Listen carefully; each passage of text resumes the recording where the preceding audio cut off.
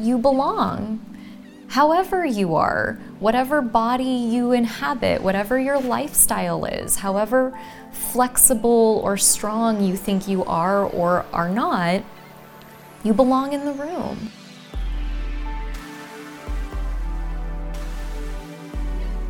Welcome to Radically Loved Radio. I am your host, Rosie Acosta, yoga teacher and teacher trainer, mindfulness coach, speaker, and creative writer. I am also the founder of radicallylove.com, a website where you can go for more information about yoga, mindfulness, meditation, and lifestyle advice. On this podcast, we talk to people within our health and wellness community that are creating content through the ritualistic practice of yoga, meditation, or overall mindful living. We hope to create value in your life so that you can achieve your highest potential and live a radically loved life. To stay in touch with us, just follow me on Instagram and Twitter at Rosie Acosta and on Facebook at Radically Loved Rosie. You can sign up for our newsletter on radicallylove.com to stay up to date on future workshops, retreats, and latest podcasts. I hope that Radically Loved Radio leaves you feeling inspired to create something powerful. My teacher, Yoga Rupa Rajstreger, says, if you powerfully believe in the value you have to offer the world, your love and passion for it will be an unstoppable force. Thanks for listening. This episode is brought to you by Four Sigmatic. Four Sigmatic, the coffee that gets you fired up. Aside from supporting energy, stamina, and athletic performance, cordyceps have been studied for their strong antioxidant properties.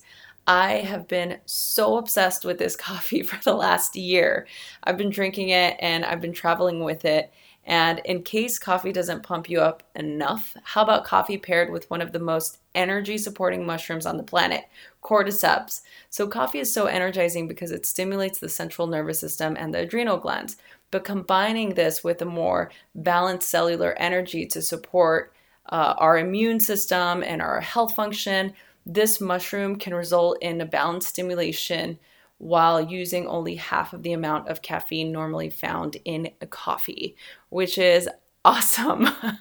They also have an incredible matcha mix that is my absolutely new favorite, and they want to give our listeners a gift. So for those of you who are curious and want to try the mushroom coffee that doesn't taste like mushrooms, go to foursigmatic.com/radically loved. So that's foursigmatic.com/radicallyloved for 15% off of all of their products. Thanks for listening. Hey guys, I have Lauren in the house. You guys don't know this, but this is the second time we've done this interview. We experienced some technical difficulties. And Tori and I fixed it, but unfortunately lost an incredible interview that it will never see the light of day. I know that sounds so morbid, but Lauren was so loving and compassionate to come back and to do this again. I'm honored. Well, and for me, I get to hang out with you again. That's how I felt when I got your message. I was excited to see you again and to hold the space of not trying to recreate what we created last time and have this new experience together. Good. Thank goodness. This is where we really begin to practice non-attachment, right? Because it's like we were determined. I think we worked for about, I don't know, maybe like a week. Oh no. And we downloaded software, we were just looking everywhere. We're like, okay, this has happened because I don't know if he told you, but it's happened before. Oh. And this is the program that we were using, which I'm not going to bash it on here, but I definitely won't be promoting that software anymore. And I read that there was a lot of people have had something similar happen. And so there was all these programs. It's like, oh, download this, then get this software, and then go back and try and recover it. And we tried everything. Aww. Everything. And I mean, I was like having like dreams about it, you know. I was like, how can we fix this? But so I appreciate it. And it's just, you know, how it is. Yeah, and it's life. I mean, that is not that losing an interview is why we practice, but that our practice shows up in these ways where we really understand that when we're holding on to something super tightly, we create more suffering for ourselves. Yes. I always love the reminder. There's this saying in the mindfulness meditation world: shit happens, everything changes, nothing is personal. And in all situations, I like to remember that, you know, no matter how much we practice, things are going to continue to happen. We need to move through those changes with as much equanimity as we can. And most of the time, it's not personal. So you all can hear why this is amazing that I have her here right now, because you can already tell that she's going to turn around every situation. So for the people listening that don't know you, do you want to tell us a little bit about yourself and what you do?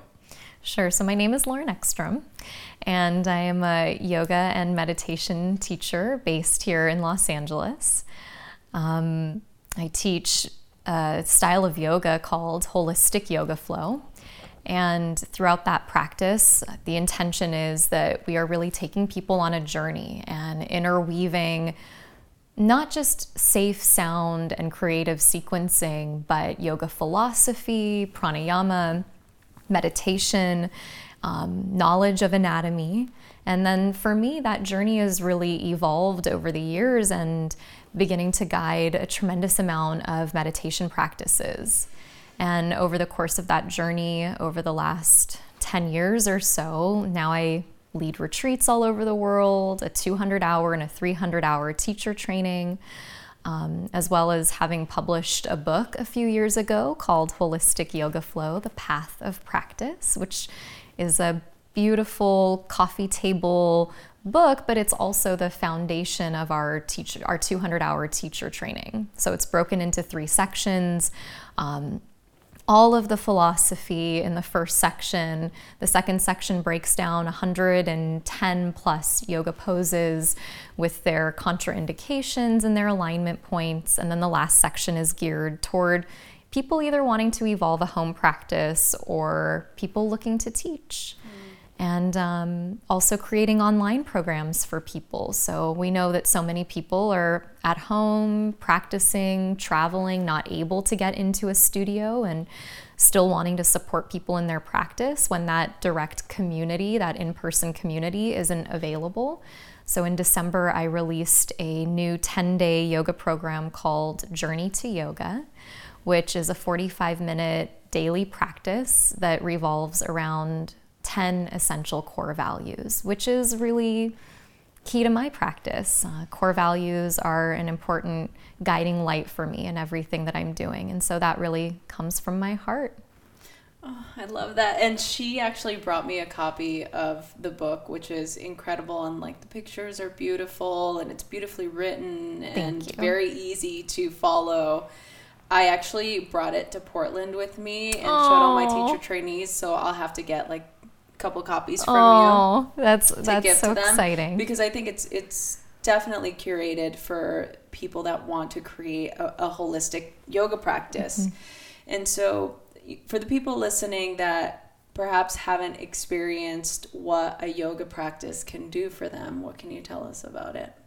Well, and coming into that, maybe just from my own direct experience, obviously everybody's journey is different, but I came to yoga around the age of 18 or 19 and was experiencing a tremendous amount of anxiety, which I know was kind of the start of your journey as well. And I was deeply disconnected from my body. I was going through a lot of transition and a lot of change, had big disassociation from what it was to be in a human body. And I had felt alone for so long, for so many different reasons. But I was really looking for an experience of connection, a connection to my body. But then what I came to realize was that I was also looking for a connection to community. And so I came to yoga not having been an athlete. You know, think of the movie Clueless, where she's attempting to play tennis and balls are hitting her in the face. And that was 100% my direct experience of athleticism. And I showed up in this yoga room terrified that I was gonna be behind and hold the class up or make a fool of myself. And what I saw were all of these different people from all different walks of life, different ages, different body types, moving in such powerful and graceful ways. And it showed me that I had a lot of work to do, that I was really caught up in many old stories and programs about what I was capable of or not. And the opportunity for me was to keep showing up day in and day out and start seeing myself and what my possibilities were in an entirely new light. And to be able to use the body as a conduit for making tremendous shift and transformation. That meant getting stronger, that meant becoming more flexible, but then that meant taking those practices off the mat and into my life and learning to accept 100% responsibility for my choices. And that's the most challenging piece of the practice. You can have a teacher outside of you who's helping you to place your body in a very specific way, and that can be deeply grounding for us. It can be a meditation, but when we leave that room, we are responsible for all the inner workings of the practice and who we are in the world and how, not only how are we treating other people, but because we know it starts on the inside, how are we treating ourselves? Yeah, I think that there's a lot of sort of myths that I pray continue to be dispelled, especially when it comes to yoga practice, not just being a physical practice or a physical exercise. And I think that over time, it's what the promise of the practice is. It begins to reveal itself, right? So how important is the actual tradition of those practices, like say the philosophical components? How important is it in your practice and in the practice of the people listening? I love something that Dr. Gail Parker says, and she says that yoga is a subversive practice, meaning that it changes us from the inside out first. And I remember for myself one day going to eat something or whatever it was, and I made a completely different choice than I would have normally made. And that wasn't necessarily conscious, but it was because I had a new awareness of my body and I was so tuned into what my body was needing that I was conscious enough to make a different choice. I think that can happen through the work of the physical practice and tuning back into our needs. My personal experience with the practice is that if we don't have the inner workings of the philosophy on some level, it's a disservice to us because it's a guidebook. Yeah. And you talk about something like the 8 limbs of yoga. There's a lot of value in the conversation, let's say around something like a parigraha. So if this isn't a familiar term to people, it's generally deemed as non-stealing. Well, most of us are pretty moral people. We're not going out there and we don't need to be told not to steal things from the store or from other people. We understand that. But where are we stealing from ourselves or from others? An example might be if you're showing up at your yoga practice late again and again and again, you're stealing time away from yourself. And then you're stealing time away from other people in the room who you disrupt as a result of that. Now, of course, things happen. You have late drop off with your kids at school, or, something happens and you couldn't find parking that day. That's a one-off, and we're not talking about that. But where are the things that are showing up again and again, where we are actually stealing time away from ourselves? Yeah. And so if we don't have an understanding of what truthfulness actually means, what nonviolence means. Again, the same thing. Most of us are not violent individuals. Right. We're not running around hitting each other and hurting each other. We get it. We get it. We learn that in preschool. We learn that in kindergarten. But where we're really violent is on the inside. Yeah. And all of us, I mean, to a certain degree, we say things to ourselves that we would never dream of saying to a friend or another human being. And so when we talk about nonviolence, we're looking at it on a much deeper level. We're looking at so much of this stuff on the inside. And I think that that's where the yoga philosophy can be incredibly helpful for us. Yeah. How can we begin to see that off the mat, as you're saying? Like, how do you see us taking our practice from that place, from that square, our mat or rectangle, and then taking it, whatever, I'm being like really like specific. How do we take it into the world, especially now with so many distractions, technology, and, you know, that constant comparison is the biggest joy kill, etc. So how do we do that? My question for students when they're on their mats and in the room is, what are you practicing right now? You know, are you practicing being annoyed and irritated? Well, whatever we practice, we become stronger at. So if we can say, today I'm going to step onto my mat and I'm going to practice being really patient with myself, or I'm going to practice, yes, being disciplined, because there's no question that a yoga asana practice is inclusive of discipline, and discipline has a really firm place in our lives. We know that good parenting and structure are supportive for us as human beings, but we can have that discipline and we can be kind. It's amazing if we can practice that on the mat, but then the closing question is, how can you practice that today? And I love for myself, again and again and again, this has shown up off my mat and has surprised me. I wasn't necessarily expecting to apply my yoga practice, but suddenly my yoga practice surfaces and it meets me exactly where I'm at, because I've spent the time on my mat, or I've spent the time in my meditation. And what I've spent time doing, if I'm honest about it, is being uncomfortable. And it's okay for us to be uncomfortable. It's not okay for us to be in pain. We never want to be in pain. But it is okay for us to be uncomfortable. And as we learn to sit with our discomfort, we learn to sit with other people's discomfort. And this really, a good example of this came up for me over the course of the last year. I lost my father just about a year ago. And as he was going through his journey, he was diagnosed with pancreatic cancer, inoperable, and so we knew it was a terminal diagnosis, ultimately. And there was a point in time as his illness progressed where he was becoming weaker and weaker and weaker. And one day he was in the bathroom and he was there for a really long time. And I kept checking in and I kept checking in. And part of the issue was that he was so weak it was hard to make the move from the bathroom back to the bedroom. And so I gave him as much time as he needed. And then finally I said, okay, we're going to do this. And I came and I put my shoulder under his and lifted him up. And we started to make the walk back to the bedroom. But he had become so weak that what used to be just a few short steps now felt like miles. And he was scared. Here I am, his daughter, not much bigger than he is. And at that point, definitely weighing more than he was.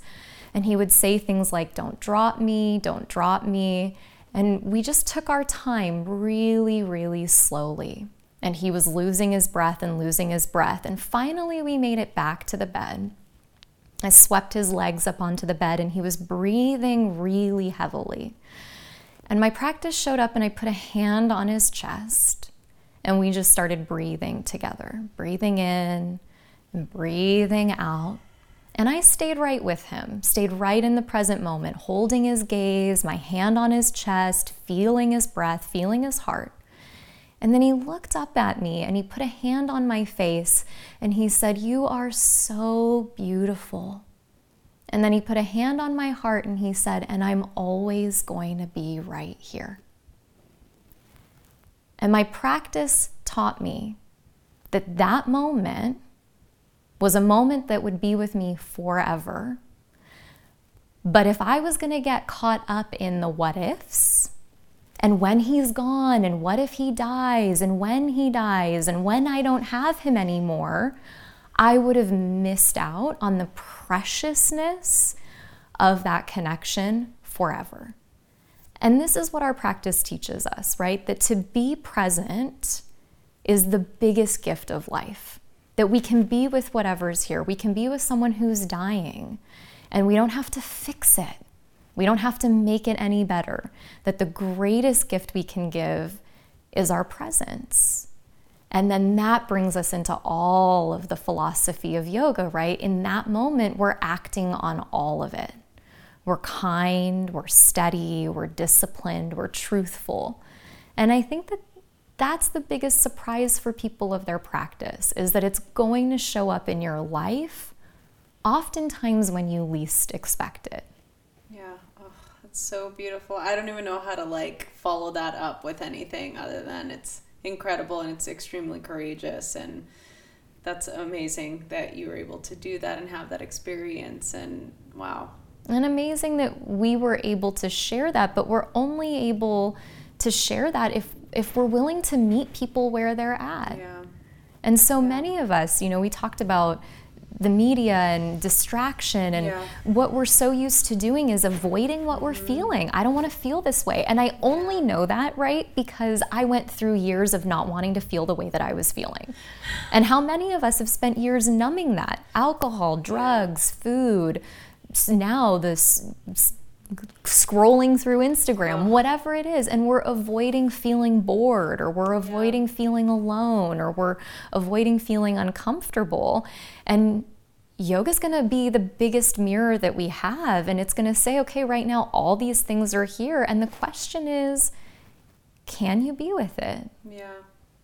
Oh, that's the big goal, I guess, right? Is to be able to do that. You mentioned scrolling and social media, and interestingly enough, people listening to this podcast know I talk, and I have a love, not love relationship with it, but I enjoy communicating with, all the listeners and my friends and different people. And so I started to notice this thing happening last year. I was really on social media a lot. It was part of my job. I was working at for Yoga Journal, and I was traveling, and it was part of my job was to constantly be posting and constantly be keeping everybody up on what was happening. But as I was keeping everybody up on what was happening, I was also, keeping up with what everybody else was happening, because I was feeling like, what's everybody else doing? And I started to find that it was creating this heaviness, and it was creating this almost sadness, and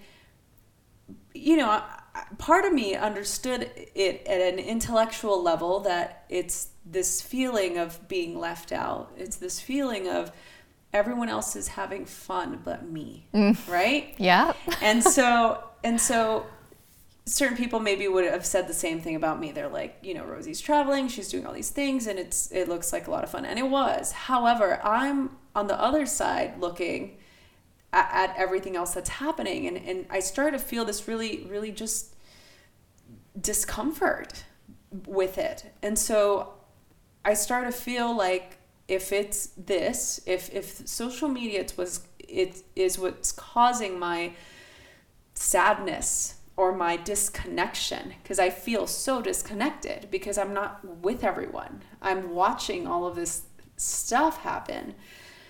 So I'm like, what's going to happen? What happens if I turn it off for a little while? The minute I turned it off, or I stopped engaging, or I would jump on there very methodically, very with a purpose, I was like so surprised with the level of energy that I had, and I wasn't feeling that heaviness and that sadness anymore, and it just made it more pleasant for when I did log in to look at something specifically.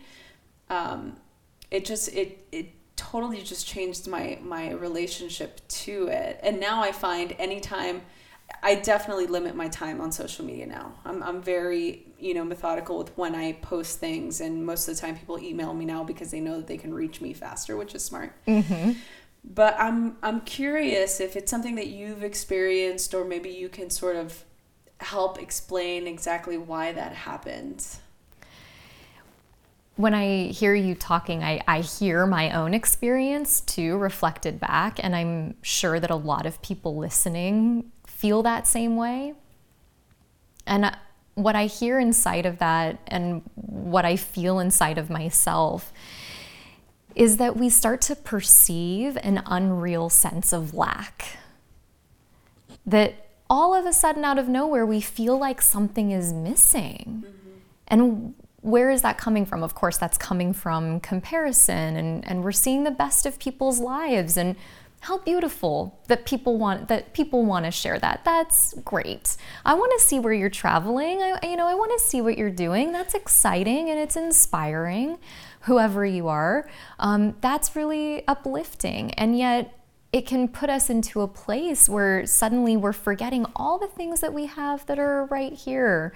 A healthy body, a home, a roof over our heads, food in our refrigerators. And it's a real conversation around privilege when we get down to it, that, we are many of us are living these very privileged lives, and we have the things we need, the resources that we need.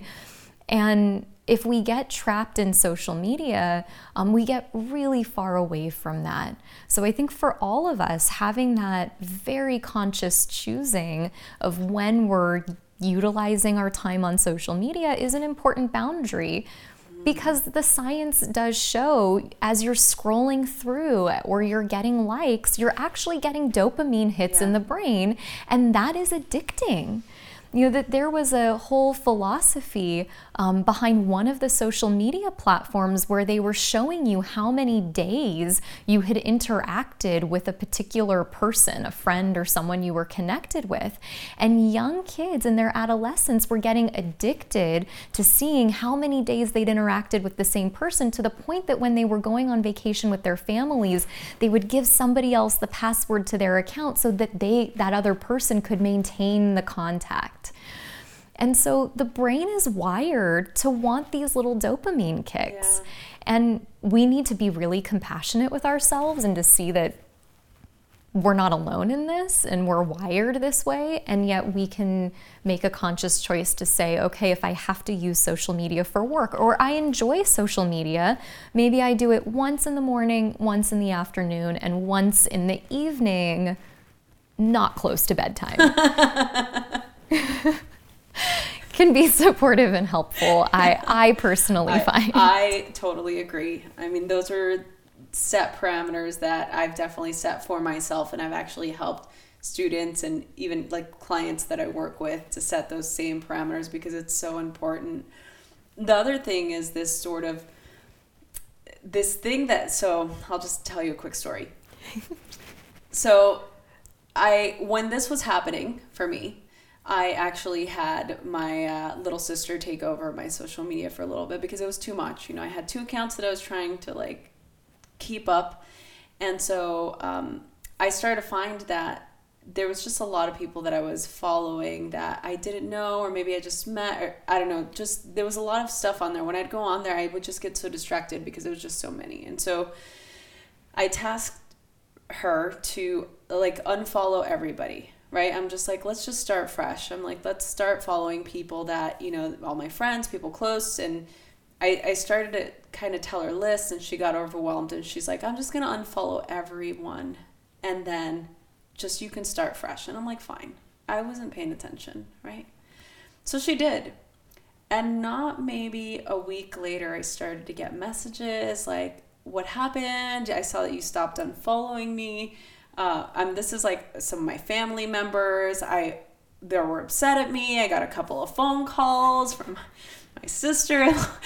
Everyone was really upset. And I'm like, you guys, it's not that big of a deal. I'm going to actually start following you again here in a little bit when I get around to it. It's not that big of a deal. To me, it's not that big of a deal. But we base so much importance on social media because it's become our social currency, right? Of not only how we give love or give but also how we get that. And it was, I gotta be honest, a little bit upsetting to me that everyone was getting so upset over the fact that I started unfollowing them. And I'm like, I haven't disappeared, you guys. That doesn't mean I love you any less because I'm not on there half the time now anyway. So I'm not looking at anything. And it just forced me to be able to talk to people and be like, hey, if you want me to know something, let's get together and let's go have some coffee or some tea, or let's go hang out. I want to hear about your trip. I don't want to look at all the pictures. Like, let's go have a conversation. And granted, you know, I started following a lot of my people again, but, you know, it was a really sort of interesting social, I don't want to say experiment. We'll call it case study, right? And I thought that it was very sort of interesting the way everything played out. And to your point is exactly what you're saying. You know, we merit so much of our own value in these things because it's literally creating that dopamine that's, you know, creating that sensation of being loved or being liked or. And it's a fundamental human need. You know, I think about this as a daughter. I think about this as a stepmother. What we need is love and connection. It's what we all crave. You know, when my father was dying, and what we started to do was go on long drives. He didn't want to watch the news anymore. He didn't want to watch TV. He didn't want to read the newspaper. What he wanted to do was go out in the world, be with me, and have a sense of connection to nature, to the sun, to trees, to flowers, to deers, or wherever it was we were. And then you see this in children, right? All children want is your love and attention. That's all we ever crave.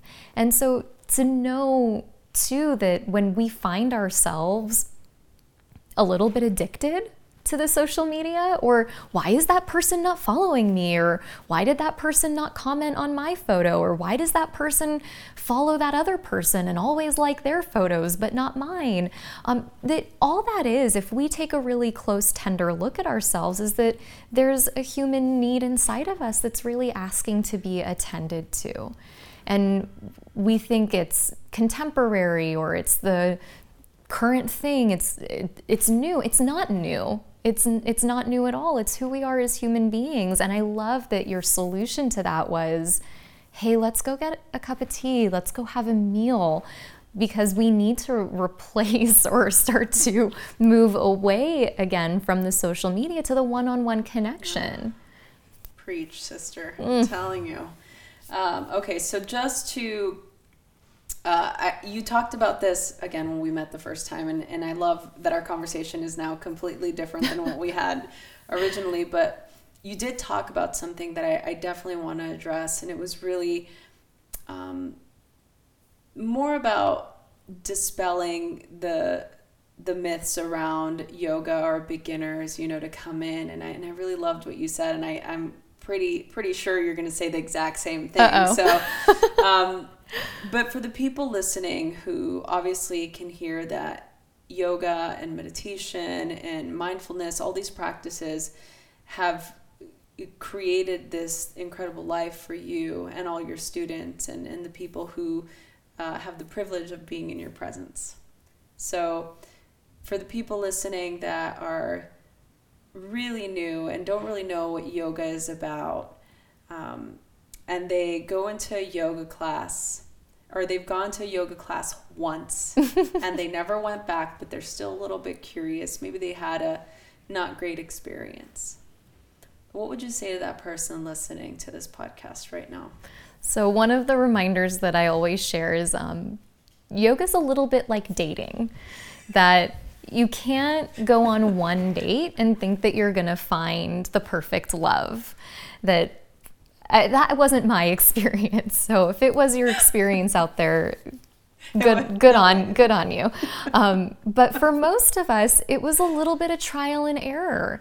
Every yoga teacher is different. Every teacher has a different approach or a different focus, a different way of languaging their classes, a different style of moving the body. And for us as beginners to go out and find a teacher that really speaks to you, that resonates for you, and to understand that the first time you go, or the first 7 times you go, that might not be the case, and it's going to take a little bit of research. I think, too, the biggest reminder for beginners out there is that you belong. However you are, whatever body you inhabit, whatever your lifestyle is, however flexible or strong you think you are or are not, you belong in the room. Everybody belongs. I just led 16 hours this last weekend of a 200-hour teacher training, 2 full 8-hour days. And my primary focus was on arm balances and inversions. That room was full of people with all different kinds of body types and injuries. What we're really focusing on is not your ability to get into a handstand. That matters so little. The question is why? And what's your journey to a particular pose or posture? What are the things that are asking to be looked at? Is there fear? Is there a history of injury? Is there a pre-program in your mind that says, I can't or I'm not capable of it? All of these things are inquiries and questions that we're looking to touch into. And a story from this weekend, we had a woman who lost a coworker on Friday night in a tragic car accident. And I didn't know about it until Sunday afternoon, and she had really come in, and it was good for her to be in her community and to give her something to focus on. But it wasn't about getting into a particular pose or posture. The question is, what kind of life are you living? And are you living your life? Are you living in this present moment? Are you living qualities and relationships that you're proud of, that you want to be involved in? So as a beginner, to know that wherever you're at, there's a studio for you, there's a teacher for you. It might be in person, it might be online, but we've got to keep showing up, and it can take some time. I love that, and that's it. Pretty much the same feels that you gave last time. So there is consistency in what you believe. That's good. What is the biggest... For the people listening or yogis out there considering becoming teachers, what quality or what question do you think is the most important that they need to ask themselves? My biggest issue with teacher trainings is that I hate calling them teacher trainings. For me, they're life trainings.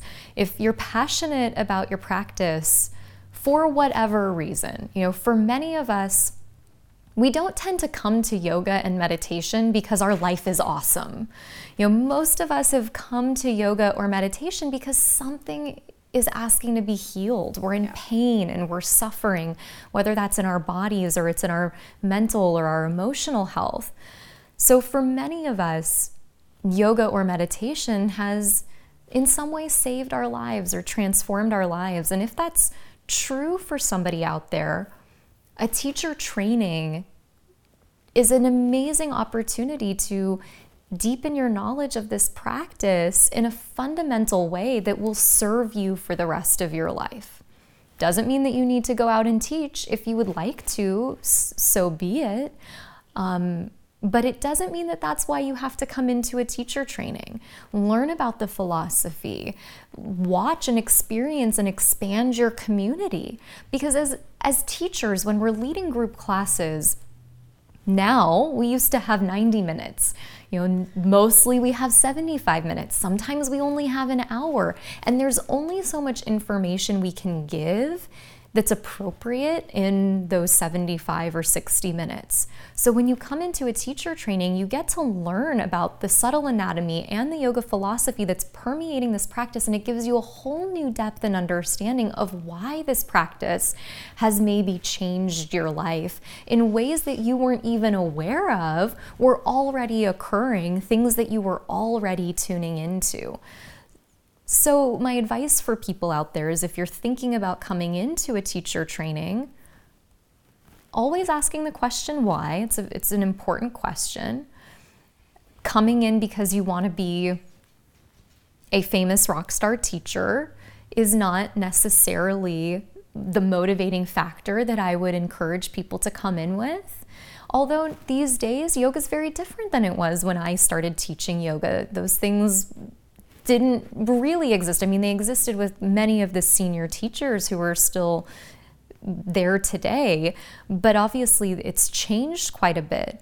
But if you're looking to deepen your own practice, if you're looking to help yourself or you're looking to help other people, that's a beautiful starting point that I think is worth exploring.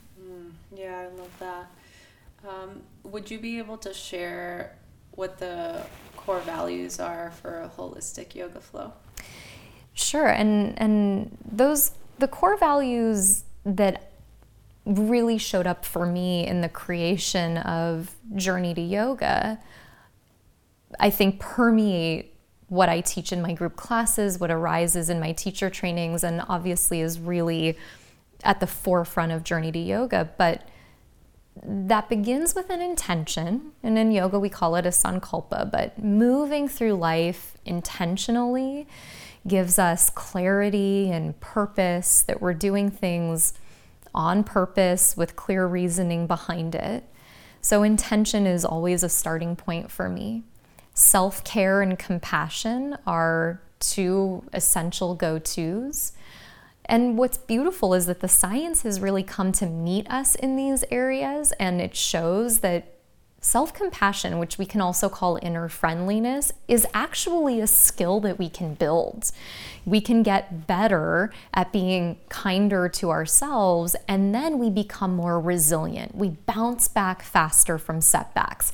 And not a weakness. Now there are over 1,200 clinical studies actually that have been done on self-compassion. And what it shows is that people become more empathetic. They become more connected. Connection is a really important core value. That shows up for me in community in many of the ways that we've talked about today. A practice of gratitude is essential. We were talking about the sense of lack that so many people are experiencing through the comparison that's permeating social media, and gratitude is a medicinal emotion. It puts us into a place of looking at what we have rather than what we want. And that's not to say put rose-colored glasses on everything. Life is hard. Life will continue to be hard. Even though you have a practice, things are going to happen. Everything's going to be changing. But gratitude is a reminder for us to get really present and to anchor into all that's right here. Growth is an important core value, that if we're not growing, we're not really living. But growth is hard. You know, it's nice when everything is the same and we feel really safe and we've got this little box that we live in. But it's a little bit like Joseph Campbell said, do something every week that pushes you outside of your comfort zone. And I have figured out for myself that that is really true. Yeah. So growth is an essential core value, but from growth, we can also inside of that find stability. Stability doesn't mean that things are unchanging, but stability, we can manifest that in the body through asana, through a yoga pose or posture, and we can feel what stability is like in our being. But then stability off the mat or off the cushion and in our lives looks like being able to navigate the fact that things are changing all the time, and to having this equanimous, content place inside of us where we're not being pushed and pulled around by all the things that are ultimately completely and utterly out of our control. Creativity is an important core value, and we're not all artists. I don't get my hands dirty with paint and watercolors. That's not really my area. But what is creative for me is sometimes writing, or how I post on Instagram, how I weave or share a story, how I weave or create a yoga class to take people on a journey. And then fundamental for me, which is really the penultimate driving core value, is integrity. That when I'm outside of my integrity, that is when I am at my biggest heartache. That's when I feel the most upset or confronted. So integrity, speaking truthfully, speaking compassionately, And then, of course, through the yoga practice, we learn that through the way that we move the body, that we move in alignment with who we are, being really honest about that we might not be the person who in this lifetime will put our foot behind our heads. And our jobs as yoga practitioners is to say, can I be okay with that? And honor the integrity of this body that I'm living in and not try to force it to be any different than how it is. Yeah. So good. I love that. I want to take a couple of moments just to ask you a couple of questions, yoga myths, or just definitions. I'm curious. So we can make them quick. Okay. What does Om mean? Om? Om, the eternal sound. Oftentimes in the philosophy, it's said to be the sound of creation, the start of the universe. Now that sounds real woo to a lot of people. I know. Not the list. Everyone listening is gonna love. But what I love is that in the Yoga Sutras, Patanjali talks about, the sound of Om being this deeply meditative sound that brings us into focus. There's a funny video that maybe people have seen online with this young, handsome dad and this crying tiny infant, and he ohms at the baby. And the entire energy of this crying infant changes and lulls it right to sleep. And I think that is Om to me. Yeah, I love that. That is what Om is. Well, we can agree on the definition. What does Namaste mean? The light in me acknowledges and honors the light in you.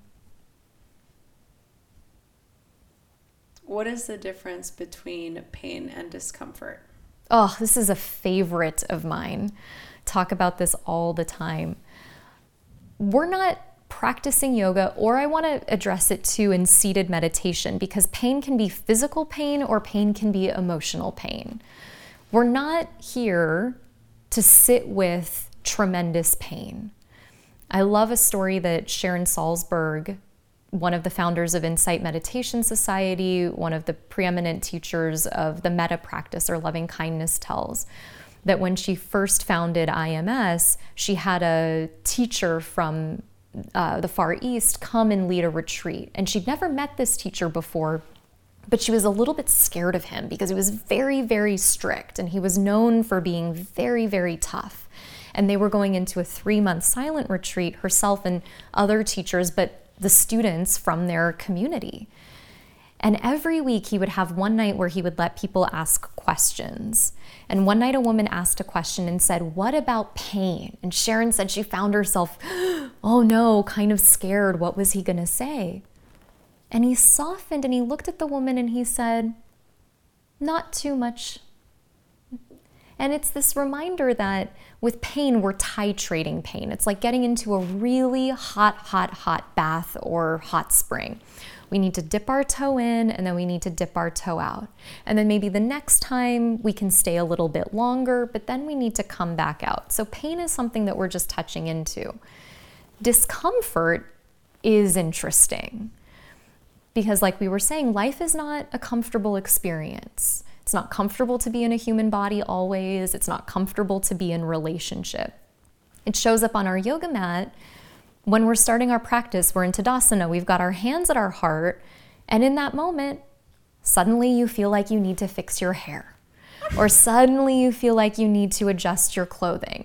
Or I use the description of there's that hair on your yoga mat that you think needs to come off your yoga mat immediately.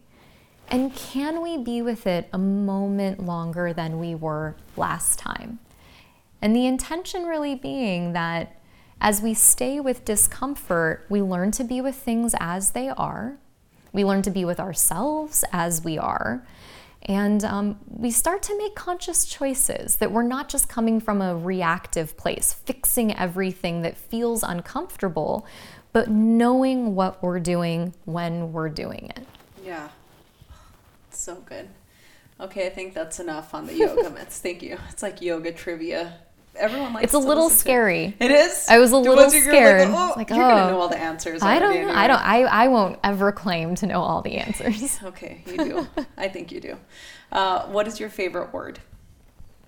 My favorite word in yoga specifically? No, just these next few questions. It's just we want Lauren questions. We're just going to ask you personal. Well, since they have been yoga related, I will say that the first thing that came to mind was satya. I've always loved that word, and satya, for those that are listening, is truthfulness. And my feeling has always been that the truth always prevails. So if we're going through a hard time, or somebody's out there lying about us or saying things that isn't true about us, or how we feel about the world, whatever it might be, that it might take time, but the truth always wins. Yeah. You know, I'm going to deviate because I can. Have you ever heard that saying when people say, always believe who people are when they tell you? Mm-hmm. What do you think that means? It reminds me of something that Mark Nepo actually says, who's a great luminary and incredible author. And he says, all things are true. And that really resonates in this climate that we live in, where things in our country, and maybe on a global scale, feel pretty divisive, and people have very different views for very different reasons. What I know about people who are maybe on the opposite aisle from me, I know them on an intimate level, and they're good people. And what they believe, they really believe is true. And what I believe, I also really believe is true. I don't know what's right. I don't know what's wrong. I can do the best I can to navigate with the information I have and live my values, live all of the qualities that we've talked about. I think tapping into what you said, it's a reminder that we have an intuition that so many of us often we lose sight of, we lose touch with. And if we get an instinct from an interaction with somebody and we don't feel like we want to spend more time with them, or it doesn't feel like a relationship that's feeding where we are in our life, or it feels harmful or hurtful, for us to remember to trust on some level what our heart is saying to us. And it's so fascinating now, right? We're talking about the gut as the second brain, and all of this research that's coming out about the microbiome and the serotonin that lives in the gut, and how amazing that for eons we've talked about a gut instinct. And now we're coming back to that in this way, where science is showing us there's an instinct that's there. So when people demonstrate to us that their values are not in alignment with our values, it's okay for us to set certain boundaries and to choose to spend our time with the people or the communities that are in alignment with our values. Yeah, I love that. Thank you for answering. I knew you'd have a really great answer to that question. Thank you for that. What is your least favorite word? Can't. What sound do you love? I love the sound of water when I'm hiking, and it's a creek. Maybe that comes from being in dry Southern California, where we are so desperate for water. And we just had some rain, and in my gratitude journal, I'm so grateful for the sound of rain. But I love the sound of water, and I always really have, whether it's the ocean or it's rain or it's a bubbling brook. I really love the sound of water. What sound is, let's call it, your least favorite? I don't like to use the H word. People yelling at each other, people fighting. That's a really least favorite sound. And I'll say this because I think it probably is intuitive already for people, but when you hear somebody yelling at another person, I have so much compassion because they're in pain. And they're speaking from their pain, and then their pain is speaking to somebody else's pain, and it's two people, maybe more, but people who are in pain. And And that gives me an ache. This last one, well, a couple of these are from inside the actor's studio. Oh, fun. I grew up watching that. So I love it. I just started to incorporate them. So listeners, get ready, because I'm going to ask more of these in future podcasts. If heaven exists, what would you like to hear God say when you arrive at the pearly gates? You did good.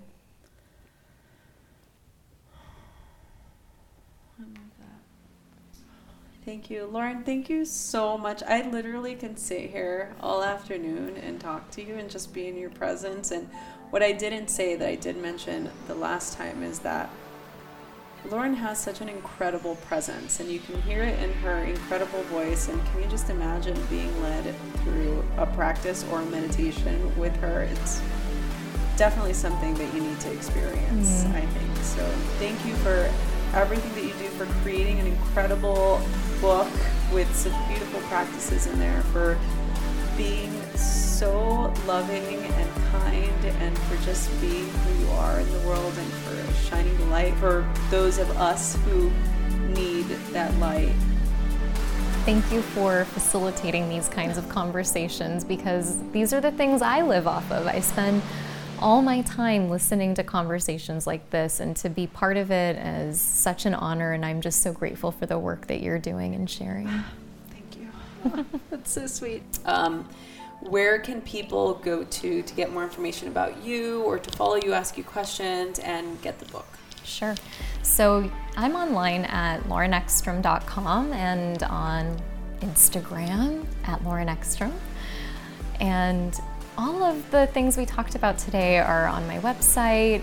We also have something really exciting coming out in the middle of April. So for people wanting to practice and deepen their practice, I'll be announcing that very, very soon. But I'm super excited to share this new project and share these practices with more people all over the world.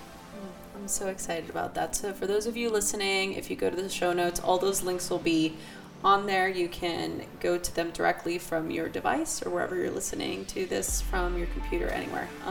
Would you mind signing us off before we finish with just like a quick 1 minute like breathing meditation? Or okay, I'm ready. Great. We're ready. So if you're listening and it's appropriate and right for you to close your eyes, you might. Or of course, just feel free to rest the gaze down and out. And together, take a deep inhale through the nose and a slow out breath, letting go, letting go. And allowing your breath to be natural. And for a moment, just feeling where your body is in contact with any surface, the feet on the floor, the legs resting, supported maybe by your chair or your seat. And from those places of contact, drawing into yourself a sense of being grounded and steady. And for a moment, bringing your attention to your heart and asking, how is your heart today? And you might notice your breath in the space of your upper chest, or the beating of your heart in this place. And inquiring for a moment, what is your deepest intention? An intention maybe for this moment, or an intention that you'd like to bring with you, a quality that you'd like to practice in your life. Patience, presence, joy. And sensing what it's like just to call that intention forward, to feel it in your body. How it maybe changes even the quality of your face. For some, maybe a soft smile comes. Knowing that this is what you're capable of, that you are capable of directing your attention in this way, through your thoughts, your words, and your actions. And that although this is a brief practice, that what happens in your practice stays in your life, and trusting that intention to come with you today. And together we'll take another deep inhale through the nose. And a long, slow out breath, softening and letting go.